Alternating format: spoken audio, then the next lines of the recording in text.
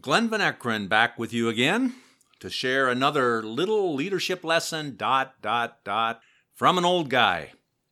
I've entitled this one, Coordinating the Talk and the Walk. I guess it could most easily be summarized this way. People look to the leader to be what they expect others to be. John Maxwell put it a little differently. He said, your talk talks and your walk talks, but your walk talks louder than your talk talks. Let's do that again. He said, your talk talks and your walk talks, but your walk talks louder than your talk talks. I read a story about a woman who took her son to see Indian leader Mahatma Gandhi. Mahatma, she requested, please tell my little boy to stop eating sugar. Come back in 3 days, said Gandhi. 3 days passed and the woman returned with her son. Young boy, stop eating sweets. They are not good for you, Gandhi said to the little boy. Puzzled, the woman asked, why did you ask us to leave and come back in 3 days? I don't understand. I asked you to return with the boy in 3 days, replied the leader, because 3 days ago I too was eating sweets. I could not ask him to stop eating sweets so long as I had not stopped eating sweets. That's a powerful story. If I am to influence others, I must first make sure I am modeling what I want to see in others. Andy Stanley warns us that inconsistency between what is said and what is done inflicts a mortal wound on a leader's influence. That mortal wound can be avoided by ensuring my convictions and my actions are consistent. People look to the leader to be what they expect others to be. People on your team expect you to provide a healthy, upbeat, positive example of what you want the environment to be. You are the heartbeat of the culture.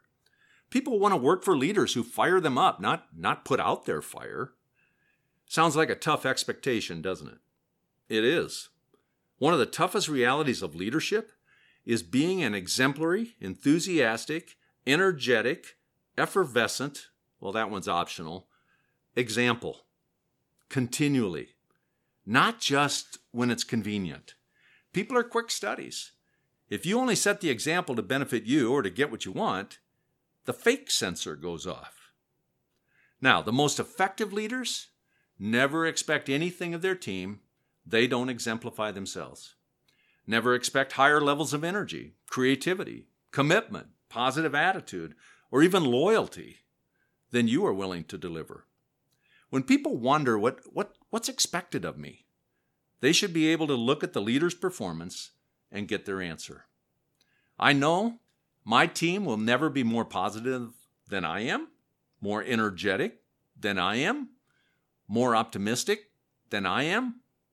The responsibility of leadership is to set the bar. So here's a reality.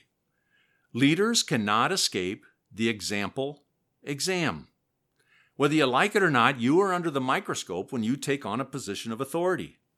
The leadership limelight causes people to look at you and relate to you differently. Everything you do, everything you say, everything people think you think will be scrutinized. That's why the phrase, walking the talk, has become so popular. Consistency, congruence, credibility. Be who you expect others to be. Be who you say you will be. Be the message.